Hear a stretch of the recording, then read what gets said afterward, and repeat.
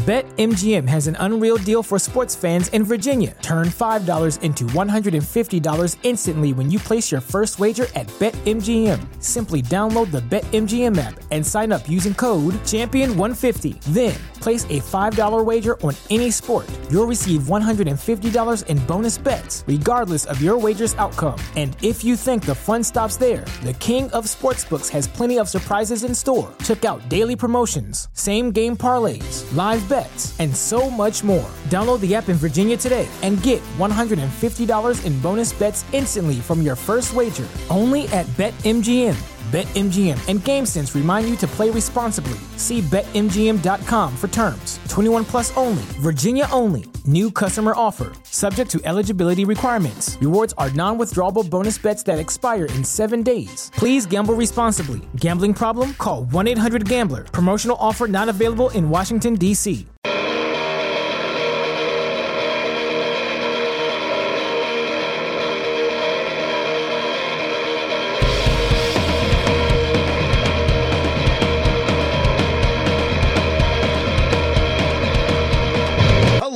Welcome to another edition of Turned Out a Punk Footnote. I'm one of your hosts, Damian Abraham, and your other host, as always, is that good buddy of mine, that good friend of yours, that good pal of ours, Chris O'Toole. Chris, how are you doing? Good, man. That was a hell of an intro for the whole thing. Well, I tell you, this is like, sometimes I got a lot of energy off the top of the show, but then by the end of it, there's nothing left. Yeah, same. But you're on a roll. You're on a roll so far. Well, thank you. Let's continue that roll as we roll on into our weeks. How was your week, buddy?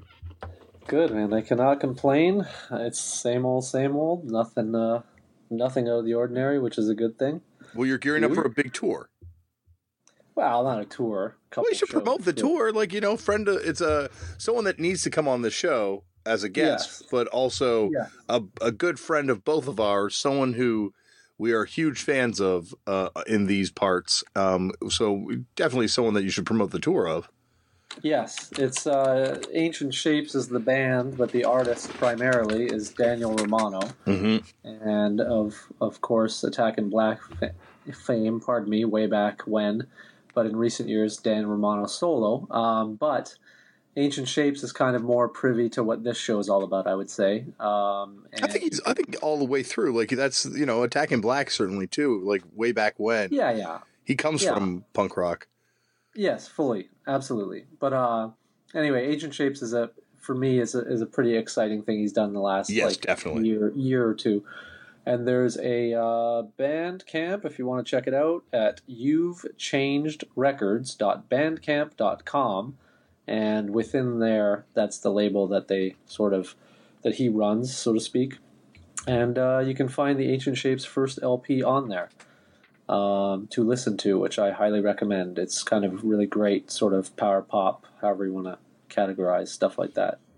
I remember the first time I ever hung out with Dan and the rest of Attack in Black, but very clear, vivid memory of that night in St. Catharines. Were you there that night too at Joel's? I don't think you were. Know. I think I was hanging out with you earlier because that's why I was there. And then I think you left, and I think I ended up rolling back to Toronto with them. Yeah, that sounds about right. I mean... It's very like when we recount these tales, it's hard to remember who was around. Really minute details in our lives. Yeah, but it's just like, I don't know, like I was around everybody, so I don't know if it was like, I can't remember when you first met them, but I could have been there, maybe not. I'm pretty. Yeah, I remember being the only straight edge one because there was some cannabis being smoked, and it was definitely at a time when I was not a fan. Well, then I definitely wasn't there because I don't remember. No, that's what I'm saying. Like, I think if you had been there, I would have had, a straight edge kind of like brotherhood. Yeah. We would have sat in the corner and just kind of like quietly sung Judge lyrics to each other and floor punch lyrics. Yes, absolutely.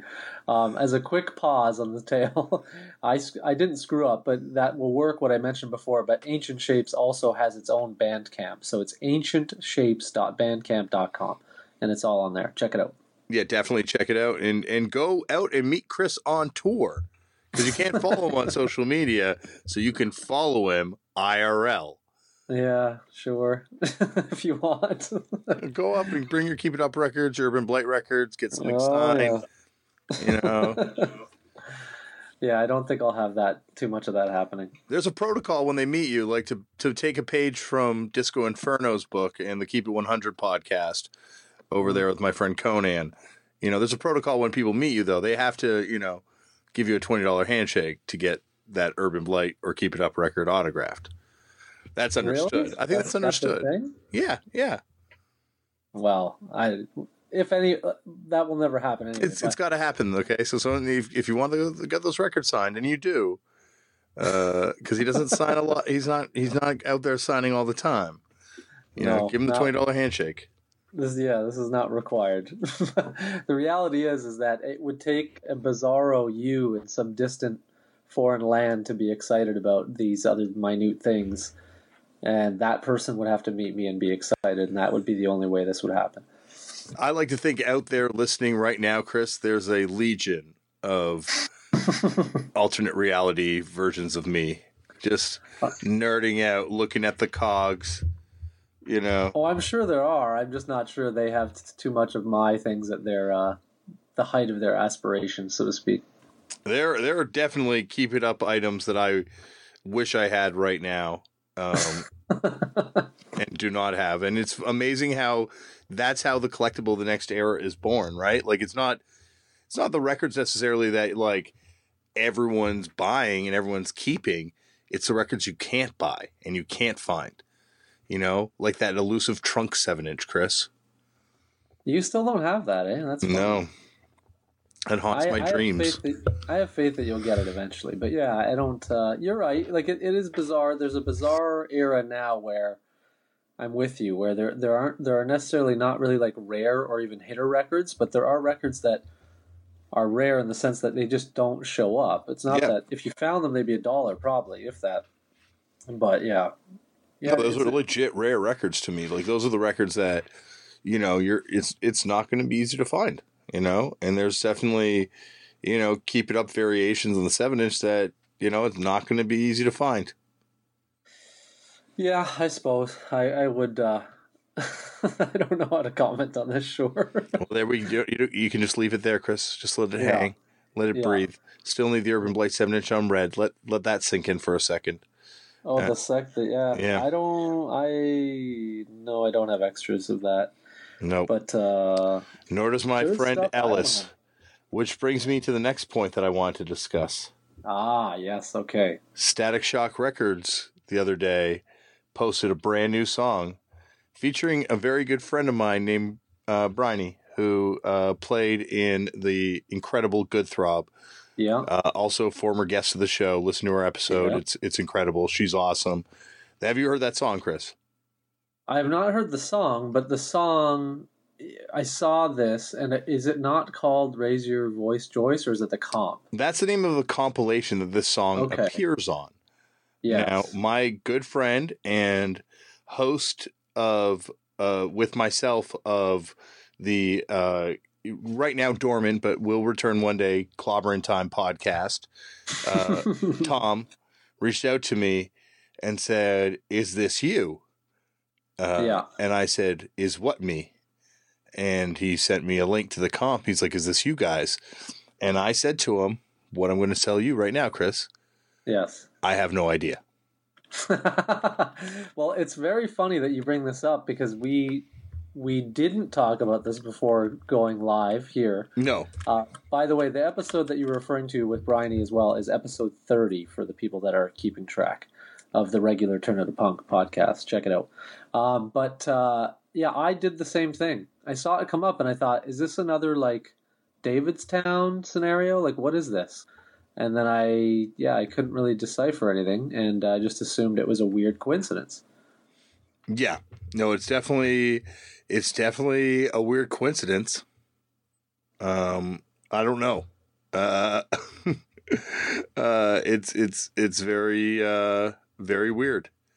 Well, I just didn't know if there was some, like, because there's a lot of, like, whatever you want to say, like, you guys have done a good job with sort of, well, the Davidstown's a great example. Like, if anyone saw that at face value, they might not realize it's you that you are all behind all of it. You there, Dame? Yeah, can you hear me? Sorry, you cut out for a second, Chris. Yeah, I just cut out for a second. I'm good now. No, it's what you're saying. People didn't realize. Yeah, the Davidstown comp could be misunderstood as like someone not realizing that's like all you guys. Yeah, no, that was like my initiative in Fucked Up, right? Like I will take, yes, that was like, I came with this sort of like idea, and then then they did it, and it turned out really cool. This time, I have no clue. It would be an amazing coincidence if it is a coincidence. I don't know. I have no idea. I have not talked to anyone in the band about it whatsoever. Yeah. I think that song's fucking amazing. Yeah. But I am completely in the dark when it comes to it. It is funny, and there's enough people, like, as we know, there is a certain aquatic band member that is living that part of the world, which makes me wonder if there's something going on there. But anyway, yeah. Yeah, like I don't know. The song is fucking awesome, and I'm stoked for the comp. The other singers that were mentioned as being involved, the other people that mentioned that were being involved, so I should say musicians from the other bands that were mentioned that are being involved, are all incredible bands. So, yeah, I'm excited to hear this thing. Yeah, the just as a point of reference really quick, it's on Static Shock Records, and it's called Raise Your Voice, Joyce, Contemporary Shouts from Contemporary Voices. And it's obviously a various compilation. But, yeah, I don't know. It says it was released is releasing in October. I see. So it's not out yet. It's coming out. It's coming out. Yeah, no, it's not out yet. I haven't seen a test press, so I don't know if it's ours at all. But I'm excited, I'm excited about that. I'm excited for the new record, too. The new record is, as I keep saying, very different. And, my role in the band now is kind of different, too. So I feel just as much along for the ride as everyone else now. Which is a bizarre statement coming from someone in the group, but yes, I know I know what you're saying. I was a lot more of an insider on previous projects. Now I feel like, but kind of by my own, choosing, I guess, ultimately, but now I'm just like, okay, what's next? Sure, maybe we're involved in this thing. Who knows? I don't know. Cool. Who's on the record? Don't know. I know I sing a couple songs. I recognize some other voices, so I can say I know someone else who's sung on it. That's not me. But I know someone else who sung on it too. That I think you would know too. Yeah. There are some voices that I have no idea who they are. They're great. No, I'm not dissing them. I'm not saying it should be me instead. It all works, but it's like I would be lying if I said that like I was like in the studio, Rick Jamesing it for Eddie Murphy style. Yeah. That's what I still picture like a studio session being like, but it's never like that. No, not these days anyway. It doesn't seem. Well, I don't know ever there's like a producer just like listening in the booth and they get so inspired they just like get the like they're listening in like the studio room, the room of the desk. Yeah. You can tell Control room, yeah. There you go. You can tell how much I know about the actual process of being in a band. And they go into the live room and they just like start wiling out because they get so inspired by the music. Yeah. Maybe that happened in the 70s. Yeah, I think a lot of things happened in the 70s that don't happen anymore. No. I've been in some pretty smoked out studio sessions, but yeah, that's never happened. Yeah, I don't. It's a different. It's a whole different thing now. Yeah. I don't know how to. I don't know what else to comment on that. Just leave it, buddy. Let's move on. Any other music news that we should get to? I don't believe so. Since we recorded the last one of these pretty close together, I don't think. I'm trying to scrape my that what we just mentioned was one of the things that did pique my interest, but we already covered that. Um, yeah, I can't remember. Oh, I forgot to shout out. There's a new Waste Management record out on Painkiller, Mm-hmm. and they're great, and they've been around for a while, and they're great folks, and they're a raging, no joke hardcore band that's always been great. So check that out. I cannot remember what it's called. It's called Tried and True. It's on the formidable Painkiller Records. Check it out. All right, so pick up that record, and I guess should we get into the into today's episode? Yeah, Thing? man, we can roll on it. We're not going to do the mailbag because we're going to work on a mailbag episode coming up. Maybe get the whole team together for that, but that will be in the near future. So we're just going to jump right into today's episode, talking to, yes, I stand by this, one of the greatest front people of all time, Eric Davidson of the New Bomb Turks. Chris, are you a fan of the New Bomb Turks? Yeah, of course. I mean, I think you already knew that, but yeah. Yeah. But yeah, big fan of the New Bomb Turks. But actually, to be fair, I've mainly I was kind of looking at the discography just now. I don't really know the last 2 or 3 records. I know the kind of those first 3, but yeah, great band. I never ever got to see them, even because didn't they recently do reunions as well? I believe they did a couple reunion shows, but I don't think they made it up here. Yeah, if they did, I was on tour. I never did. Like, again, it's another one of those. I'm going through this a lot lately, where there's a lot of bands that, at certain points, I probably had an opportunity to see, or more, or I did, and I just, for whatever reason, ignored it or whatever. And they're a group where, by the time I would have been able to catch them, which I imagine would have been around like, whatever, late 90s, Mm-hmm. I would have been like not. And not to say the records, especially if I listen to them all again now, even those latter ones, I'm sure I would really, really enjoy them. But at the time, I remember thinking like I really liked that first record a lot, and everything just sort of didn't catch me as much. So I wasn't as keen for whatever reason. So yeah, essentially, basically, I missed the opportunity.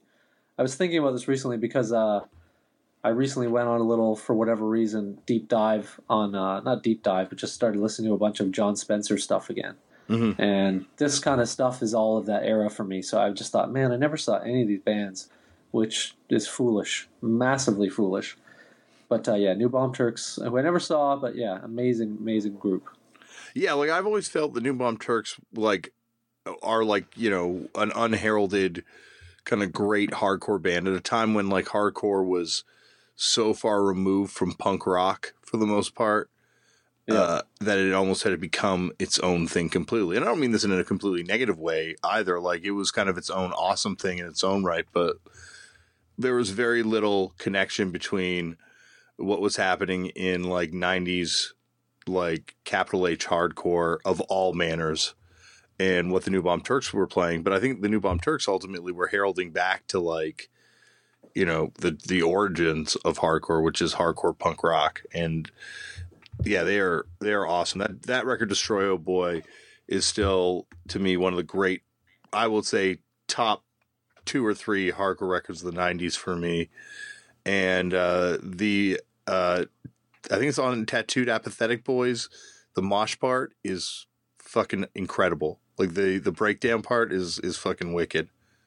Yeah, and that's a great song title too. But yeah, I will maintain, just to have as public record here, that statement that you just made about it being the top, you know, I've heard you say different variations, but it's either best or, you know, whatever, one of the best 90s records. That's something that I've heard you saying since I first met you, really. Like, not that I expect that anyone would think that, but you're not putting it on just because this was the interview. This is definitely something that has been talked about at length and has been a professed opinion for some time. Oh yeah, like that was like when I, in my in my younger, more verbose kind of punishing people kind of days. I straight up went up to Jim from New Bomb Turks when he came to see Fucked Up play in Paris and was like, I think he actually comes up in the interview even, and I was like, Destroy Oh Boy is one of the top hardcore records of all time. Like I stand by that. I think that record's fucking incredible. There's a couple records from that period that I think don't really get the credit they deserve for being like great hardcore records. Like, I obviously love other stuff from that era too, but yeah, there was a period in the 90s, like 93 in particular, where, I don't know, I think that's got to be the best record that came out that year. I'm trying to think what else came out in 93. It's hard to. I can't remember. I'm bad with like specific years and a lot of things. I just know that certain like windows of the 90s or 90s in general. But well, there's apparently 154,939 records that came out that year, according to the resource that I just clicked on. Maybe I'm going to give it to the Both Sides of the Story Phil Collins record. Yeah, no, thank you. Not with you there. I'm not standing by that. No, nor should anybody. Is it better than the Restrained 7-inch which came out that year, the pre-Coalesce militant straight edge kind of mosh band? Yes. Okay. But I have no issue with that, though. To be fair, I have not listened to that record that I know of. The Restrained record? Yeah, I've never listened to it, but I don't mind you said it's Coalesce, pre-Coalesce? Coalesce, yeah. I don't mind that band. Like, they're all right, so I can probably hang with it. I think it's the singer. It might be someone else, but on the cover of the 7-inch, it's got a dude who's X'd up, reaching into his pants, pulling out a gun, hoods up, rolling up on, I guess, just a bunch of dudes standing in an alley. Maybe it's a gang. Maybe it's drug dealers. Who knows? I'm not saying anything. They're in the distance. You can't really see what they're doing. But he's about to hand out, some justice. Wow. Yeah, I still think Destroy A Boy is better. And the cover art's better on Destroy A Boy. Definitely, yes, without question. But I will say, I do think, and I have always aspired, especially in more recent years, to everything you just kind of described is very, very that very, very like 90s centric. I don't even know what you want to call it, but whatever, like that kind of hardline, more or less, scene. I've always aspired to make that like a type of Killed by Death subgenre. Yeah. And mine all that stuff. Specifically, I remember before, like we've discussed it on the. I cannot remember his name. You could call it KBD too. It could be like Killed by Drop D Tuning. yeah. That's the only part about it is exactly. It's often like proto new metal or whatever, and that's the thing about it that's unfortunate. There's too many like 7-string guitars and bad tuning and it's highly idealistic and misguided and all that, and it's bad, terrible fashion. But it was like raver pants, Krishna beads, like sweater vests, like headbands, hair combed straight down. Like that fashion has not aged well. Like no, it really. Yeah. But having said that, there is something weirdly like intriguing to me about it. Yeah, same. And I legitimately, like, even if people now kind of bag on some of that stuff, by no means am I like the greatest fan of it sonically, a lot of it, but I do think there's something to be like made of like collecting, all of those records, the aesthetic of them at least, and all that, and like appreciating it in some bizarre way. So yeah, so basically I'm just saying I won't crap on it. Although, of course, New Bomb Turks absolutely obliterates all that stuff, no question.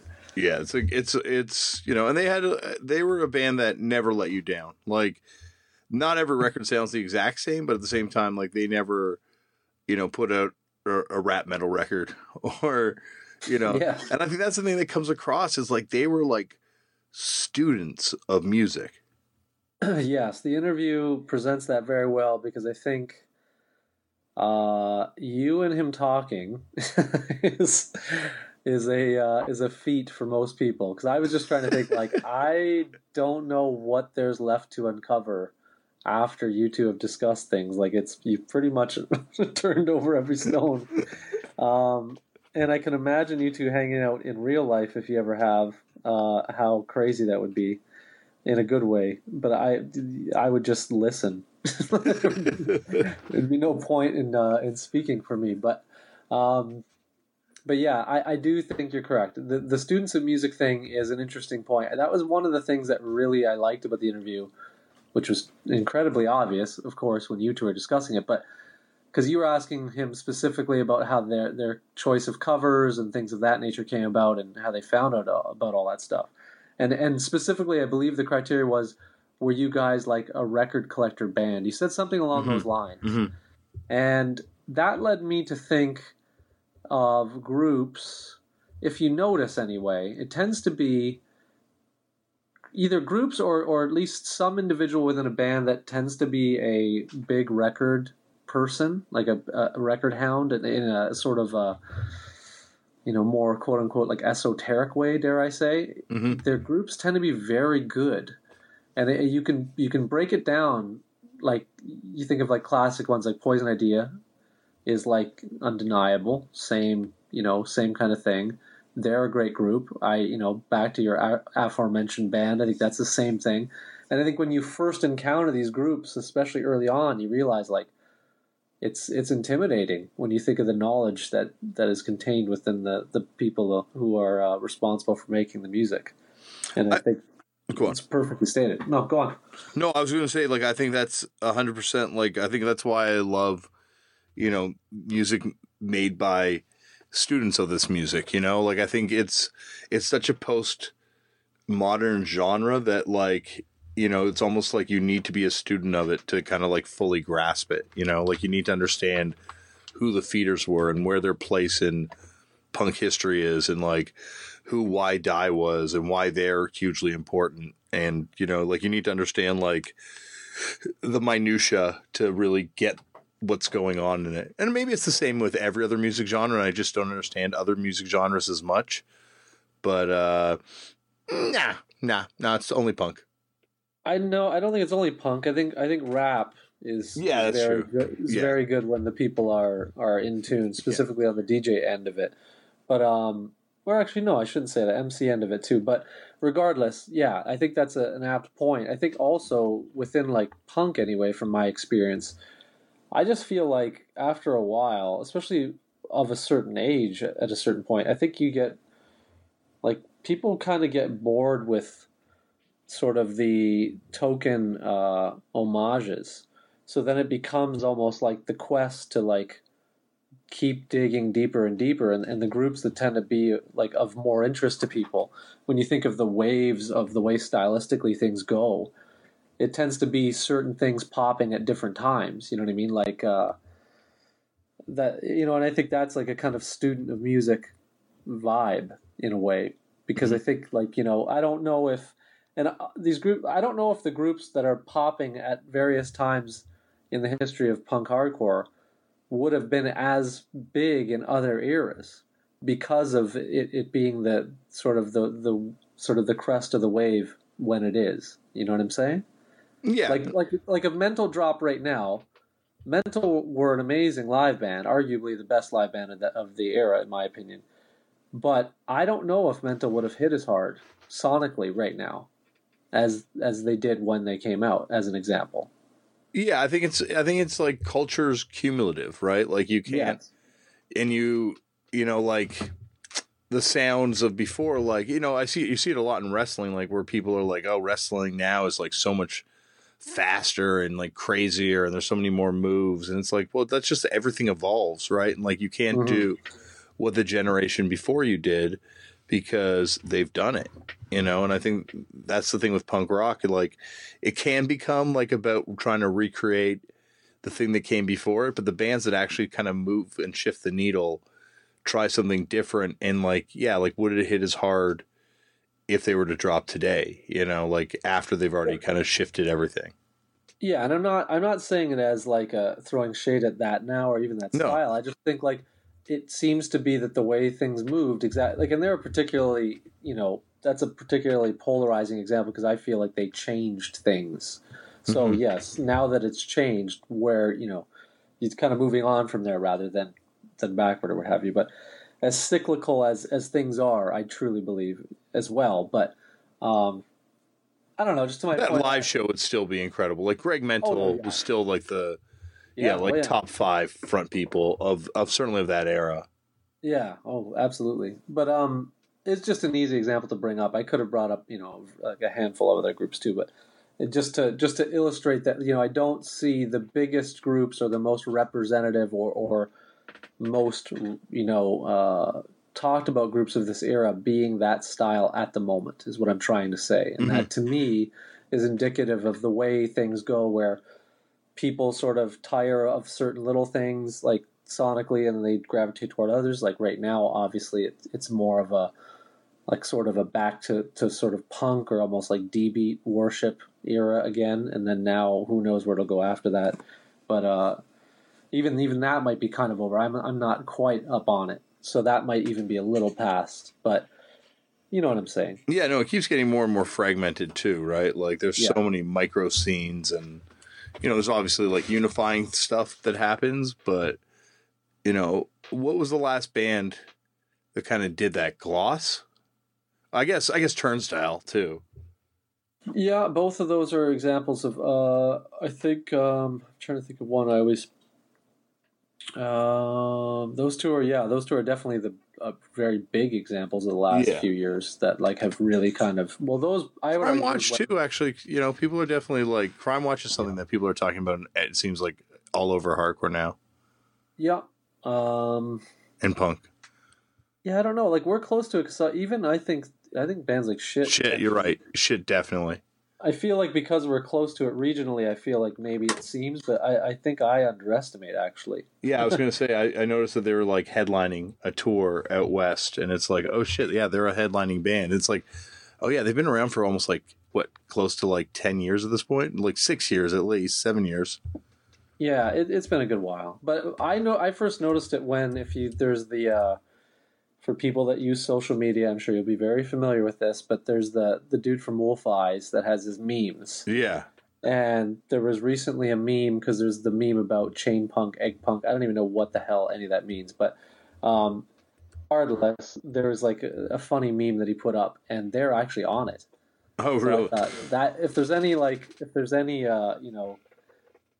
you're ever anointed, it's like, yeah, you've made it when you're actually in. You're in the conversation for what is now, happening in this subgenre, even if I don't understand what those tags mean to this day. Yeah. No, actually, speaking of which, if anyone wants to educate me or us, feel free to write in turntothepunkfootnotes@gmail.com if anyone wants to have that discussion. I would say, let's learn about this stuff. Yeah, send it in. Yeah. I think I noticed that there was like something that had happened. We played with Kulo one time at a show, and I was just like, oh my gosh, this is the new wave. And now I'm like, oh wow, that was like 8 years ago now or something. Yeah, I was going to say, like, I remember playing with them, around, it was a good, close 8 years or so, I would think. Ago. Yeah, it's wild how, like, even in hardcore, time moves. Oh, yeah, for sure. It felt like in the 90s it moved so slowly. I think we're digressing from the point, though. I don't know how I think it's a good digression, but what I was trying to illustrate is I think bands that are fans first, quote unquote, I think tend to be the greater groups, I would argue. And I think New Bomb Turks, back to that, exactly, are great. I think, the group you're involved with, same deal. I think most of the really important groups of the last, or period, like especially within this genre or subgenre or whatever you want to say, tend to be students. Mm-hmm. And if anything, actually, I think their reinterpretations of what they know or what nods or what homages they can put in without it being too on the nose are what makes it very interesting, at least for me as a listener. 100%. And like, I think that bears out, on that much talked about DC trip that you and I made. Yeah. And just how like the level of nerdiness that we encountered that was existing there. Yeah. Even back then, like just the level of kind of like digging that those guys were doing in that scene. And of course, I also mean, the Bad Brains as well, like kind of leading the charge on a lot of that stuff too, it seems. So yeah, you're right. Nerds make the best music. Yeah, I believe so. Devo. I genuinely do. True. Excellent point. I would also like to do a deep dive on the New Bomb Turks discography because I think they have, one of, the coolest runs of labels that they've done records with. Yeah. Oh, yeah. They're quintessential. I don't know if they check. I tend to have I believe they check every category, which I feel that quintessential 90s bands need to check. Actually, you know what? They might not. They're missing one at least, I think. Well, they don't have a Slap Ham record, so. Well, that would be on my. I like that. I like that being included. That'd be amazing. But they don't have a Sub Pop record. No, they don't have a Sub Pop record. I thought for sure that is. But they do have a Fat single, which I believe counts for double the points. What's even funnier is they have an Earache record from. I know. A Split with Entombed. What a killer record. Yeah. What else here? But mine tend to include, of course, somewhere along the line, Sympathy Has to Be on It, which of course they have. And I've recently passed up the single, just because I just didn't have the space or money at the time. Not that it's expensive. They're trying to get by single. Mm-hmm. But yeah, they're touching on most of the ones. Well, the two biggies for me, like obviously Crypt and then Sympathy, are my sort of little, like you've kind of been anointed when you hit those. But dude, they have a record on Fat. Yes, and Earache. Yeah. And Epitaph. And they had a lot of records on Epitaph. Yes, including like this is the best thing that they had in the Epitaph release department. The Vans Warped Tour promo tape featuring New Bomb Turks and the Humpers. Warped Tunes Volume 3 is the compilation. Imagine like, you're some kid. That actually probably turned on a lot of kids to some good music, actually, come to think of it. I remember this tape now that I see that. That's funny that you mentioned that. I would love to get a copy of this. I remember seeing the art of this. I feel like that would have just been at Warped Tour, but I think we got promos of this at a record store I worked at the time. Well, I could imagine they would have made like, quantity of this and sent it around. Yeah. But this is something that's legit rare, right? Like one person has it on Discogs, one person wants it. Yeah. But it's not, never been sold. It's like that's something that I'm sure no one held on to. Yeah.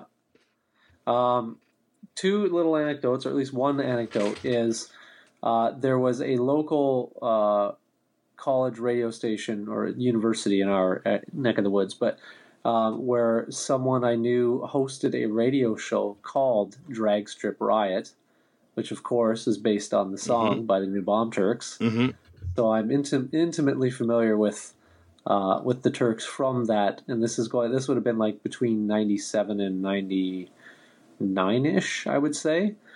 But he was way into this stuff, in that sort of that original era.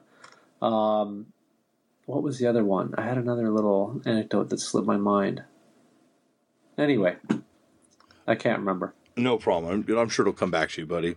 Yeah. We got more to dive into. Another thing I wanted to talk about today. Well, actually, let's go more into this discography, if you don't mind. Yeah. Data Panic Records. I don't know if we've ever talked about this label on the show, but this might be one of the cooler regional labels of all time. From Columbus, okay. I don't remember us going down this one. We'll see. Pull it up, buddy. I am. I'm there. What are we doing here? Where are you going? Where are you taking me? I'm looking at this thing. It's got the very poorly named Thomas Jefferson Slave Apartments records, which are musically very good. Once again, not the best name. Boys from Nowhere records, which are fantastic. Girly Machine, which is amazing. Gaunt, New Bomb Turks, of course. It also has Greenhorn records, which are great. You know, it's a cool label, like a label that, you know, it's hard to get all this stuff. Like some of this stuff's like really, really difficult to track down. And there's new, like, what am I seeing here? Is this they're releasing stuff? Like there's stuff up to 2015, it's saying. Yeah, I guess it came back and did stuff. Weird. Okay. But the original run ended in, looks like around 97, I guess? All these records are super affordable. I thought they were more expensive, but you can kind of get them all looking like pretty affordable. What actually really needs to happen is that you need to make the next whatever kind of coffee table book that highlights, like, you know, that's a mix between like Flex and like the Touch and Go book and like Radio Silence or something. I'm probably forgetting one or two, but it's of these labels. Yeah, it'd be cool to do books about 90s labels, 90s 7-inch labels. Yeah. Off the Disc Records, that's another one that, you know, stands out as being one of the coolest labels. But I think this label is fantastic. I think the aesthetic of it's like really cool, but also they put out, you know, like some really neat bands and some, once again, really kind of all over the map sounding bands. Yeah, the only thing, like, I haven't heard the majority of these records. To look at them, I've seen a couple. Like, I've definitely passed over some of these. Mm-hmm. I'm sure. Obviously, I know the New Bomb Turks. I know Gaunt a little bit, but is this all Columbus regional? I think so. I think I'm not 100% on that, but okay. I'm pretty sure. Yeah, because I'm just trying to think. Like, every time I see things like this, I'm thinking, like, is that why? Because this is all like a regional, like, picture of that's where these bands were from, or they just happen to release whatever. Yeah, I'm pretty sure most of these bands were Columbus area. Seems like it. Yeah, even the newer one they released, which is that Nervosis record or whatever cassette, that band, they're also from Columbus apparently. So it would make sense. Yeah, they still, like, once again, like, it's cool that it's still going. Yeah, it's wild. I always find that to be the most, like, crazy thing, because there was another label we were looking at recently. Wasn't it the one that on the Pajot episode or whatever we brought up? What was that label? Oh, yeah, like the Self-Destruct Records. Yeah, and they had, like, it was the same thing. They basically took, like, a hiatus of, like, whatever, like a decade or more. And then they released a couple things. So basically, it's not too late for our labels, Chris. True. It's just a matter of money. Yeah. It's not for lack of want. It's just money. Both you and I have put out records. Yes, this is true. What I find is you reach an age, and everyone who collects records understands this, but this was my crossroads. Was I thought about it, and I thought, well, I could do this, or I could buy, you know, United Blood. So, like, what do I really want to do more, right? And that's what, and then you can insert whatever record into United Blood or that you want, any record, and you just think, like, just as long as it's expensive enough, and you think, well, would I rather that, or would I rather, contribute to culture? And then you see how much you care. That's the formula. Mm-hmm. Mm-hmm. It really is the ultimate test when it's like, do I want to advance culture or do I want to advance my record collection? Yes. So you put it more aptly than I did. Yes, that's exactly right. Yeah, so I've made those choices myself. All right. This is such a downer topic. Well, let's revive our labels and then we can, we'll move on from there. What did you want to get into, Chris? I'm sorry, I've taken all the points so far. Well, one thing real quick to jump back to, or sort of jump back to, not because we didn't really dissect it majorly, but the New Bomb Turks discography, the one thing I wanted to bring up was You brought up in the interview the choice of covers, which I've always thought was interesting. But on Destroy Oh Boy, I've always thought it's crazy that they covered Wire of all the bands. And that song, like Mr. Suit, is such a strange, like, it's a good choice. And I mean, in 93, I would imagine that would have been like a pretty, like, out there. It's not that, of course, obviously other groups like Minor Threat covered Wire, but their version is very interesting too. It's not bad at all. It's just like it's much different than you would expect someone to cover Wire. Actually, it's funny. Even the Minor Threat version is a bizarre take on Wire. If you think, I was gonna say, like, no one really covers Wire the way Wire sounds. That's true. Why is that? That's a bizarre. I never thought about that till just this moment. Yeah, why? And also, why were they the band that everyone wanted to cover? Like, obviously, I guess Minor Threat led the charge. There's also like definitely a recording of SOA doing that song too. I think there's a couple other bands doing that song, right? From DC. Doing Stepping Stone or 12XU? Yeah. I've never heard, well, that I'm aware of, I've never heard anybody else but the Minor Threat version, but it could be. I'm pretty sure there's an SOA one too. But I'm not 100% unsure on that.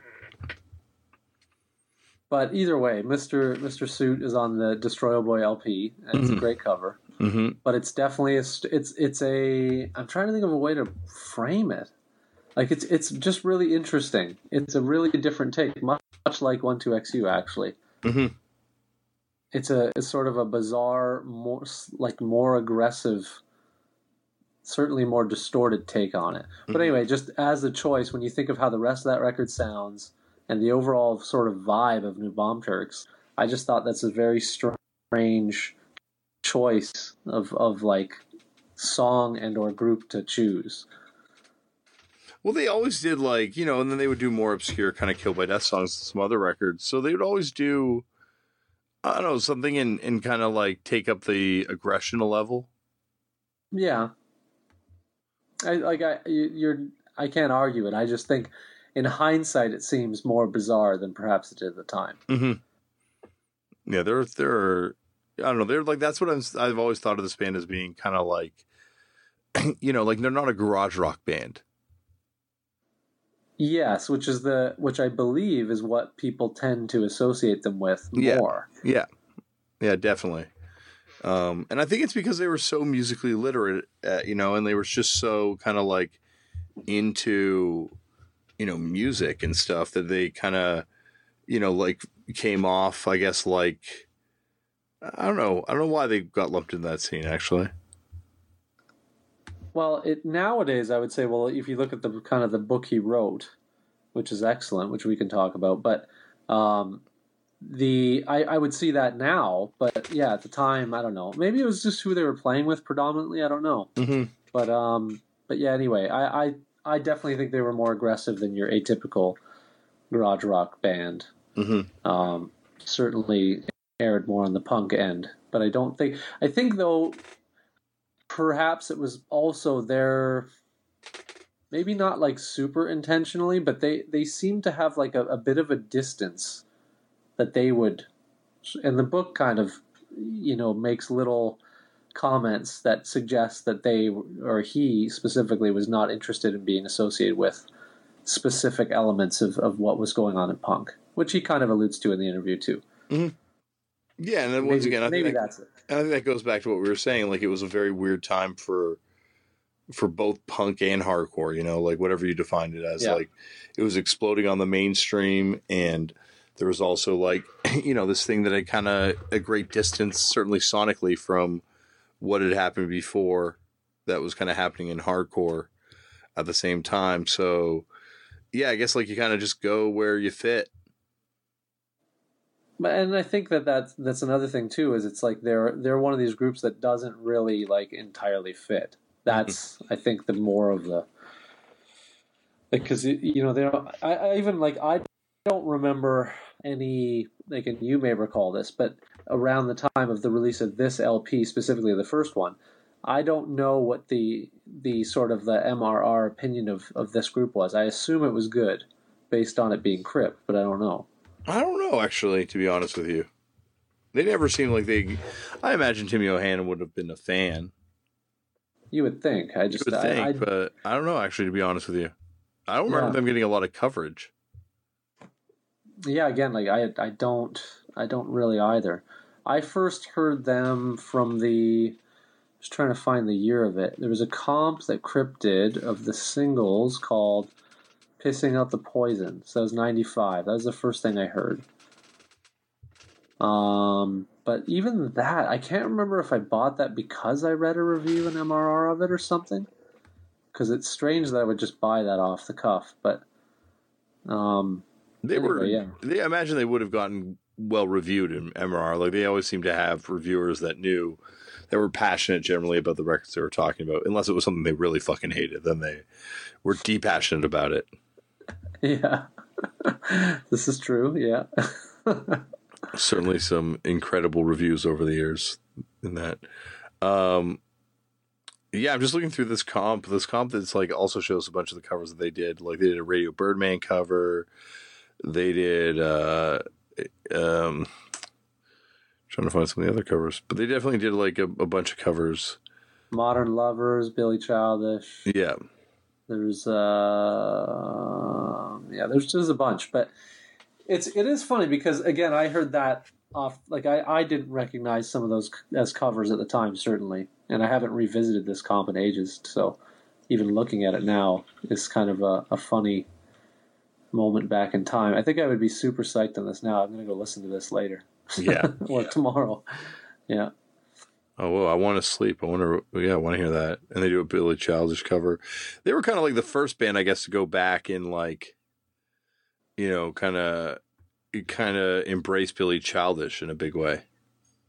Well, and he speaks a lot about in the book too. And like, yeah, it's just, I don't know. For me, that's not hard because I think for me, there are no misses in that category. But yeah, I could, it makes sense. Sonically, it makes sense.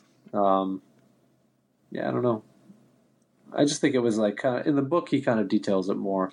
Mm-hmm. That whole interview, although the interview I find extremely amusing and particularly curmudgeon. Yeah, like if you haven't read that book, you got to read it. Yeah, it's one of the great kind of music books, as I kind of alluded to on the show. I agree. I got to see them a few times. The times they played in Toronto, I think they played the first Danko Jones show. Like Danko Jones opened for them the very first time Danko Jones played, or it might have been the pre-Danko Jones band even that opened that show. And then, of course, they also did shows with Space Shits, and they did shows with Deadly Snakes really early on, and they played also here with the Helicopters one time, and yeah, they were so good live. Well, those lineups are all sound amazing. But yeah, I never got to see them. The photos and stuff look good. I've never really watched footage that I can even think of. I need to check that out now in the YouTube era. But yeah, I don't know. I never what do you know what years you were kind of catching them? Was it like first LP or second LP? It would have been probably second LP and then 99 kind of era. Yeah. I really regret not seeing them. Like around 99 for sure I would have been able to catch them easily, and I just slept on it. I don't know why. Well, I think that's one of those things where you don't appreciate it necessarily till it's gone. Yeah, this is true. With a lot of these bands. Yeah, I think that's... Go on. No, I think they were a little more contemporary than some of the groups I was trying to catch in those years that were like that. Although, ironically, most of them have not stopped. But I remember thinking I just thought I'd eventually see them at some point. And then they were the one that didn't last the whole go. I think they had a great run, though, actually. I like the run of this group. I don't. Bands can reform and do whatever they want, but I like when groups have sort of a decent run that isn't too short, but is admirable and gives everyone time to kind of catch up to what they're doing. Absolutely, and I love when a band they never really broke up; they just stopped playing for a while. Yeah, that too. Yeah, which is I like that. And because I think that's the other thing about this band that's really cool is There's no drama. It doesn't, like, obviously there are dramas in every band, but like it really feels like at the end of the day they're still friends. Yeah, which I hope. I mean, I assume based on the reunion stuff, like we mentioned, I would gather. I hope that's still the case. Well, it's not always the case with bands, Chris. I can tell you that from this is true. Things I've heard, not experienced. It's wild that they have. When you look at the catalog, that they have 3 LPs on Epitaph. I don't know why I didn't. I remember all these records, like, to see them, but I don't know why I didn't think they were on Epitaph for that long. Yeah, it's funny. You don't think of them as being an Epitaph band, but they had like a really good like 5-year run. Yeah. As like an Epitaph band. Like I would say that's the majority of their career. Yeah, I do think they were on it in a bizarre era, though. Yeah, it definitely was. Epitaph was going full on into, I don't even know what you call this music, because I guess like at the time it could have been labeled garage rock, but it was just so much more punk. Like Epitaph, once again, like, fuck, if you're going to sign the best bands in this genre, you know, like you kind of did. Well, I'm trying to think. They had the Humpers in them, and I'm trying. What was the other? Trying to get to that era right now on the resource. I'm trying to think of the ones because They those had were the Zeke, big Humpers. They had Zeke as well. That's right. But I'm just about there. I know I'm just about there. I can feel it. New Bomb Turks, Scared Straight, CD Sampler, 96. That would have been it. So yeah, Gas Huffer too was on the label. Yeah. There's another one. Good call. Brother Wayne Kramer was on the label. Yeah. Retta Ants, like Ansu, kind of get thrown in there as well. Yeah. But like, yeah, like a really kind of interesting kind of initiative where they signed all these bands. The Hookers, I totally forgot the Hookers were on. I don't know. I didn't know that. Okay. Dude, the Dwarves, the Neckbones. Yeah, how did I forget? Yeah, that Dwarves record came out in that year for sure. That was like 96, I think. Yeah, that was a great time for that label. Like, going, like, you know, like you're, you know, and people at this, you know, I'm sure at the time were like, oh, they're going to kill these bands and destroy these bands. But like, for a label like Epitaph to kind of go and be like, all right, what should we sign? And to like turn around and be like, let's just sign like, I don't know, like the best punk bands going. Yeah, again, it's a hindsight thing too, right? Yeah. The Donnas in 96 too. Oh no, that's La Donnas, pardon me. I was like, I thought they were on Lookout anyway. Yeah, I was gonna say I didn't think they went up there. No, wrong group. I just thought they threw on the Donnas record in that era too, but the Cramps. What Cramps record did they release? I don't remember that. Like a Bad Girl Should. But I don't know if they did an LP around that point too with the label. I think they did. I think they definitely had an LP on Epitaph. I'm just trying to look here. But regardless, it too. Flame Job, of course, that was on Epitaph in 94, and then Big Beat from Badsville in 97. Those were both on Epitaph? Yep. Why didn't I? That's wild. Flame Job was also on like a major label too. It was on like Creation. It was on a bunch. Maybe it was just on Creation mainly, and Epitaph. Yeah, because I don't know. I didn't think that was on that, but who knows? It's weird that record came out in Creation and Epitaph. Let that sink in. That's fucking nuts. It is. It truly is. Oh, so weird. But like, yeah, like Epitaph, once again, kind of can't fault them for this kind of like signing spree they went on. No, I agree. And it's also like doing records for Arl Burnside, 20 Miles, T Model Ford, and Junior Kimbrough. Like I know, like we kind of joke about Epitaph some here, and Epiphat is like a genre.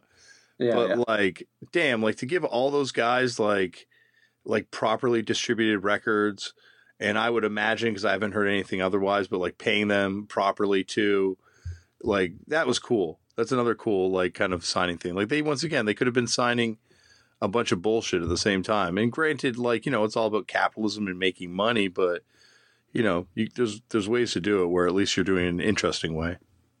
Yeah, I would agree. I think what that was is because I can't remember when that anti-label like came about, but I believe it was after that. It was after that. That was on Fat Possum, wasn't that? Oh, okay. So, but I thought isn't Fat Possum a subsidiary of? Fat Possum was its own thing. Yeah, but I think it at some point had something with Epitaph, and they did. Okay, a bunch of these records. I do recall something about that because I remember again it being getting promos for all that stuff in those years. And Yeah. kind of hearing a lot of that from there. But yeah, I don't know. Like it's when you look at a lot of the stuff they put out, it's even just looking at it now. It's kind of funny how, like, yeah, it's sonically relatively in the same, sort of arena, but there's things that are a little outside. Yeah. No, they did. They signed some cool stuff during this period. That's for sure.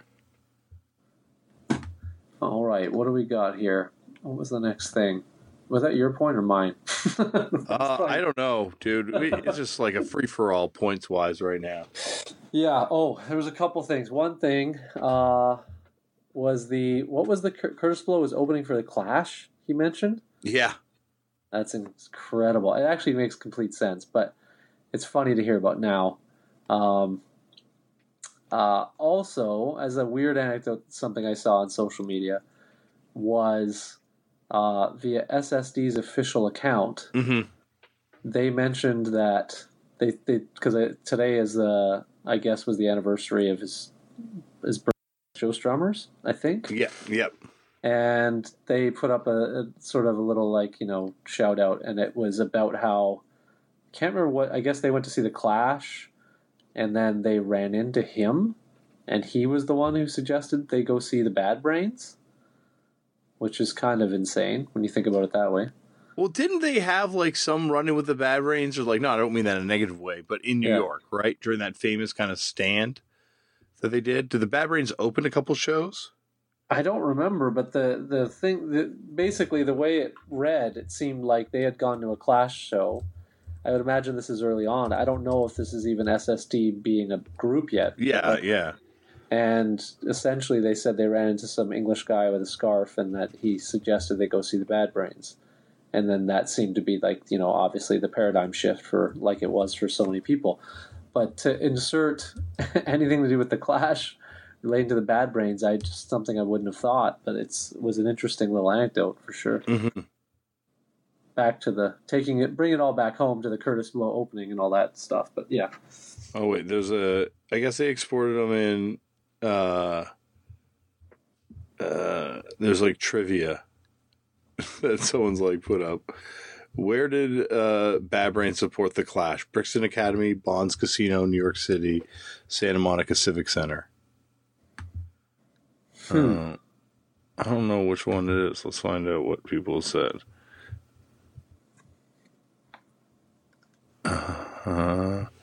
Well, no one on Facebook knows the real answer, apparently. I'm just going to call up that thing just while we're on it. Yeah. Trying to find just because I believe the post read something along the lines of that. I don't believe it was relating to the Bad Brains opening for the Clash, and this had to be. Yeah, so it was. Well, it doesn't mention if they open or not, but it was. Oh no, they did open for them during their Broadway, their Bonds kind of run years ago, where they did Bonds for May 28th to June 13th. Yeah, the Clash at Bonds. You're correct, and then that's what this post mentions. But it also mentions that he said to come see them at A7 later that night. Oh, weird. I guess they were in New York seeing it. Yeah. So anyway, random little anecdote while we're on it. Very cool. Very cool. Once again, social media, it's got a lot of bad problems. Yeah. It's also got some good problems. You can see cool shit posted on there. Yeah, you unearth the odd thing like that, and it makes you happy, yeah. Yeah, it justifies all the corroding of our social fabric that it does.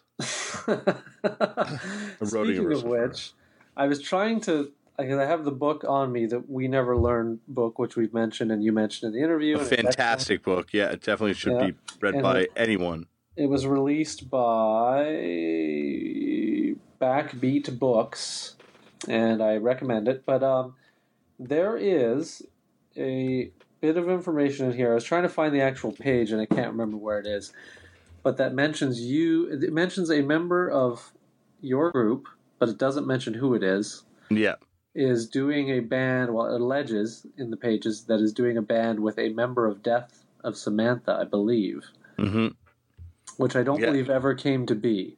No, and it was also supposed to have someone from the Black Keys in it, too. Oh, wow.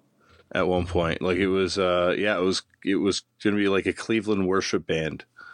But never came to be. It would be hard to do a band that encapsulated all my love of Cleveland in one place musically. So for the folks that had read that, this was you. It was me. Okay. This is one of the Damian projects that never came to be. Gotcha. I'd love to do it still, but yeah, it was. And who was it? Who was it with that was related to Death? It was John from Death of Samantha, who also plays in Sweet Apple. Okay, yeah. And so I kind of met him. I guess I met him. First time I met him was in Cleveland. No, maybe the first time I met him was in Austin. But like one of the coolest people, like someone once again that knows a shit ton about music and can kind of like go off and talk, and like I just love listening to him talk about music and stuff. And yeah, we kind of had this idea to do this Cleveland band, but it's hard to do shit. Yes, I just thought that was a funny little anecdote we could mention based on, and I wish I knew which page in the book it was, because when I first read it, I think I hit you and at least Jonah up and asked, like, who is this? And then I should have known it was you. That makes the most sense. Well, yeah, no, it could go on one of two ways. You knew it probably wasn't Mike. Well, no, it could be a variety of people in your band, but I don't know. Now that I think of it, it makes the most sense it was you. But yeah, you never know. I know. I wish I had my name in that book, but unfortunately not. Just the nameless member of Fucked Up. Anything else you want to go on? I think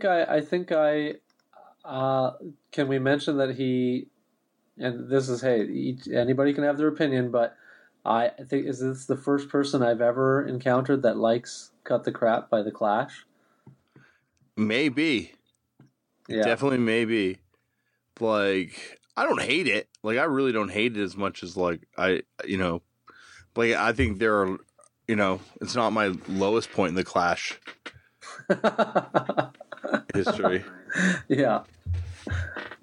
Based on Damian's rough criteria of The Clash. Yeah, I've got different criteria that I judge them against. Yeah. First album only. Either way, that was surprising to hear him mention. But at the same time, I loved it. I just thought, wow, you don't hear that every day. But I don't know if I'm with him on that. I don't really like that record. No, I'm not all in on that. But once again, I don't hate it as much as I probably should. The title is horrible too. It's a terrible, terrible name. Yeah. I just thought it was a funny shout out. And it hasn't gotten cooler as time has gone on, eh? No, and that's like, I believe, isn't the cover have him with like a weird mohawk on the cover too or something? Oh yeah, he's got the Joe Strummer hawk.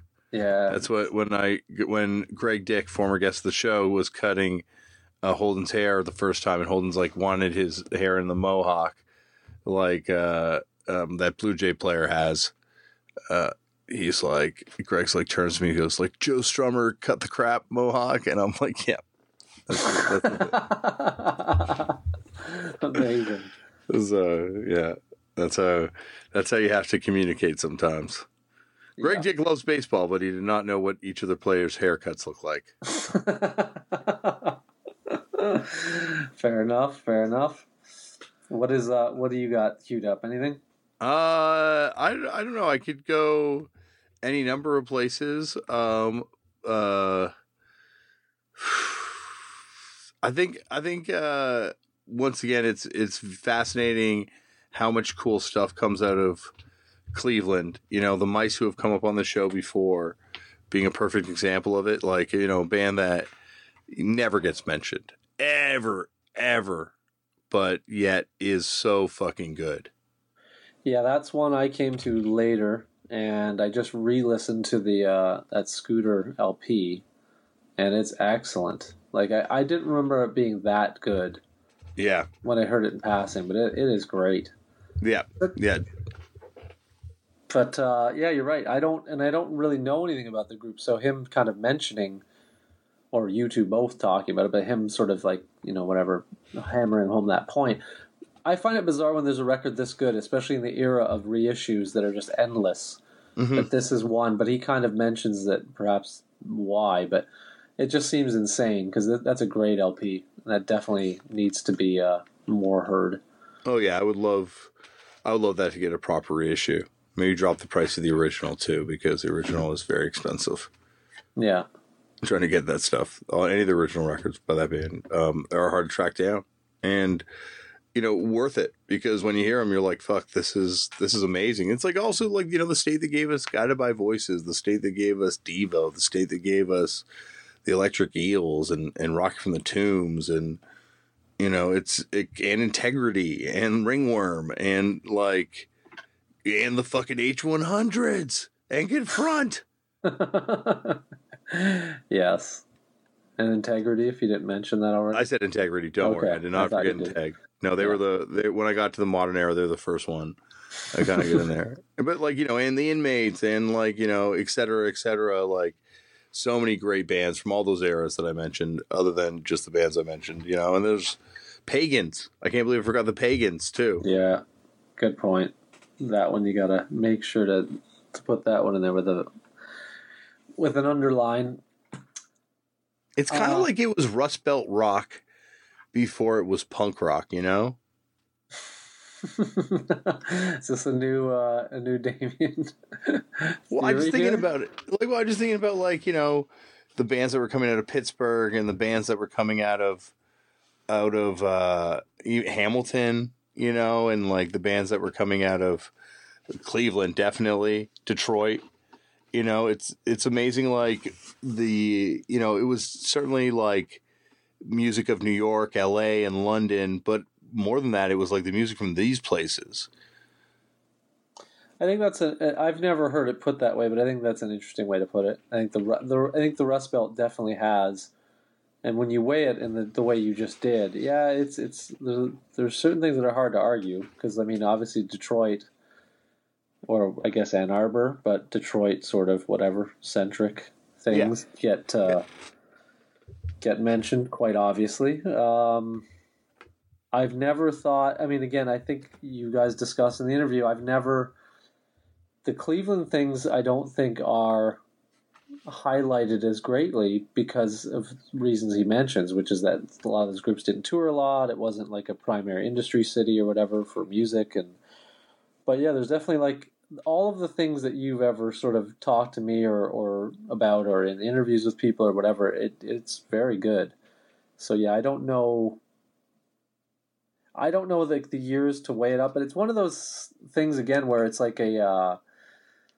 were talking about this the other week in relation to the Quintessence and Victoria stuff versus that city being so primary versus I don't know, whatever, LA or London or whatever. If you took all of the Rust Belt stuff individually and weighed it up against a lot of the stuff that's the most acclaimed, you'd probably have a pretty good battle. Oh yeah, definitely. I think and also the stuff that is acclaimed from a lot of these places comes from the Rust Belt originally, the Dogs moving to LA, or Cramps. or the Cramps, or what are they called? Moving Frankenstein, which became the Dead Boys. But they were from. Where were they from? Where did they move? Oh, they moved to New York. Is that what you're saying? Or they moved to New York from Cleveland, okay, right? Yeah. It starts as Rock from the Tombs. Yeah, and moves. It's amazing how much of it kind of radiates out of the Rust Belt, for lack of a better term, this kind of North Midwest scene. Not really Chicago as much though. Yeah, but yeah, that's another funny like little thing where that there seems to be like this imaginary line where it's that sort of stops. Yeah. Not to say that Chicago doesn't have anything, which of course we've highlighted before, but just it's not of this. A lot of the things that we're discussing don't seem to. Yeah, I'm with you there. It kind of hit Chicago at different times. Yes, correct. Yep. But I don't know where you want to go next, Chris, but I'm happy to leave it with Rust Belt Rock. We've come to an epiphany today and coined a new fucking genre. Look out, Eric Davidson. Coming to you soon, Rust Belt Rocker, the guide to Rust Belt rock and roll. I'm a writer now. Chris, you're my co-author. Boom. Let's see 6,000 words by tomorrow. Yeah, sure. Is there anything else we want to get to tonight? No, I'm good. I think that's a good way to end it, actually. Awesome. Well, I want to say to everyone out there, thank you so much for listening. Chris, how do they get in touch with us at Turned Out a Punk Footnotes? Well, you can reach us at turnedoutapunkfootnotes@gmail.com. And you can find me on various forms of social media at Left for Damian. Follow Turned Out a Punk at Turned Out a Punk and on Instagram and things like that. There's also a Facebook page. If you want to follow Chris, you don't, except if you want to do it in person at those Ancient Shape shows coming up. And follow him with vegan food. He likes that. And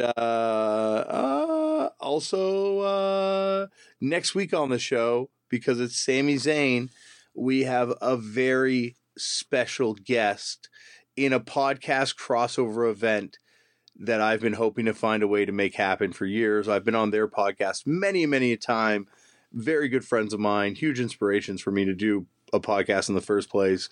But of post-wrestling and John Pollock and Wei Ting fame, Wei Ting will be on the show next week to help us dissect and review the phenomenal Sami Zayn episode that's coming up. Because, Chris, your strong points are punk rock, but you would own the fact that wrestling knowledge is not one of your strong suits. It is not. Modern wrestling knowledge, I should say. No, it is not. Correct, yeah. Yeah. If it was, if we had a, what do they like to call it? The soccer. That's the proper term for it. If we had a soccer player on, I would have to, we'd have to call in reinforcements. Sure. As well. I just thought of something on the wrestling talk real quick. There was something. Jim the Anvil Neidhart passed over the week. Actually, there was a lot of deaths recently in wrestling. It was actually a pretty horrendous couple weeks for wrestling fans. There were a lot of people that passed away from all over wrestling, like wrestling in Mexico as well. Like Villanos 3 passed away, and there were some others that passed away. It was a really rough week. Wrestling it's amazing. Like when you think about that as an art form, just like the toll it takes on all these people, and there's not a lot of wrestlers that live to a ripe old age, This is true. But sadly, once Jim the Anvil Neidhart did pass away, and rest in peace to Jim. We'll talk a lot about wrestling next week. I think we're gonna have a fun time. I'm gonna have a fun time. We're gonna be teaching Way about the punk side of the wrestling punk connection, and he's gonna be teaching us about the wrestling side. Well, I'm gonna be teaching with him because that's my tag team partner. It's basically gonna be like I'm gonna have my cake and get to eat it too next week. Sure. We're gonna have a fun time, and that is next week on the show. Anything else, Chris, you want to add? No, I'm good. All right, everyone, go out there and make your own culture, do your own thing. Don't let the fuckers drag you down, and that's it. Yeah, we'll see you next week. Thank you very much for listening.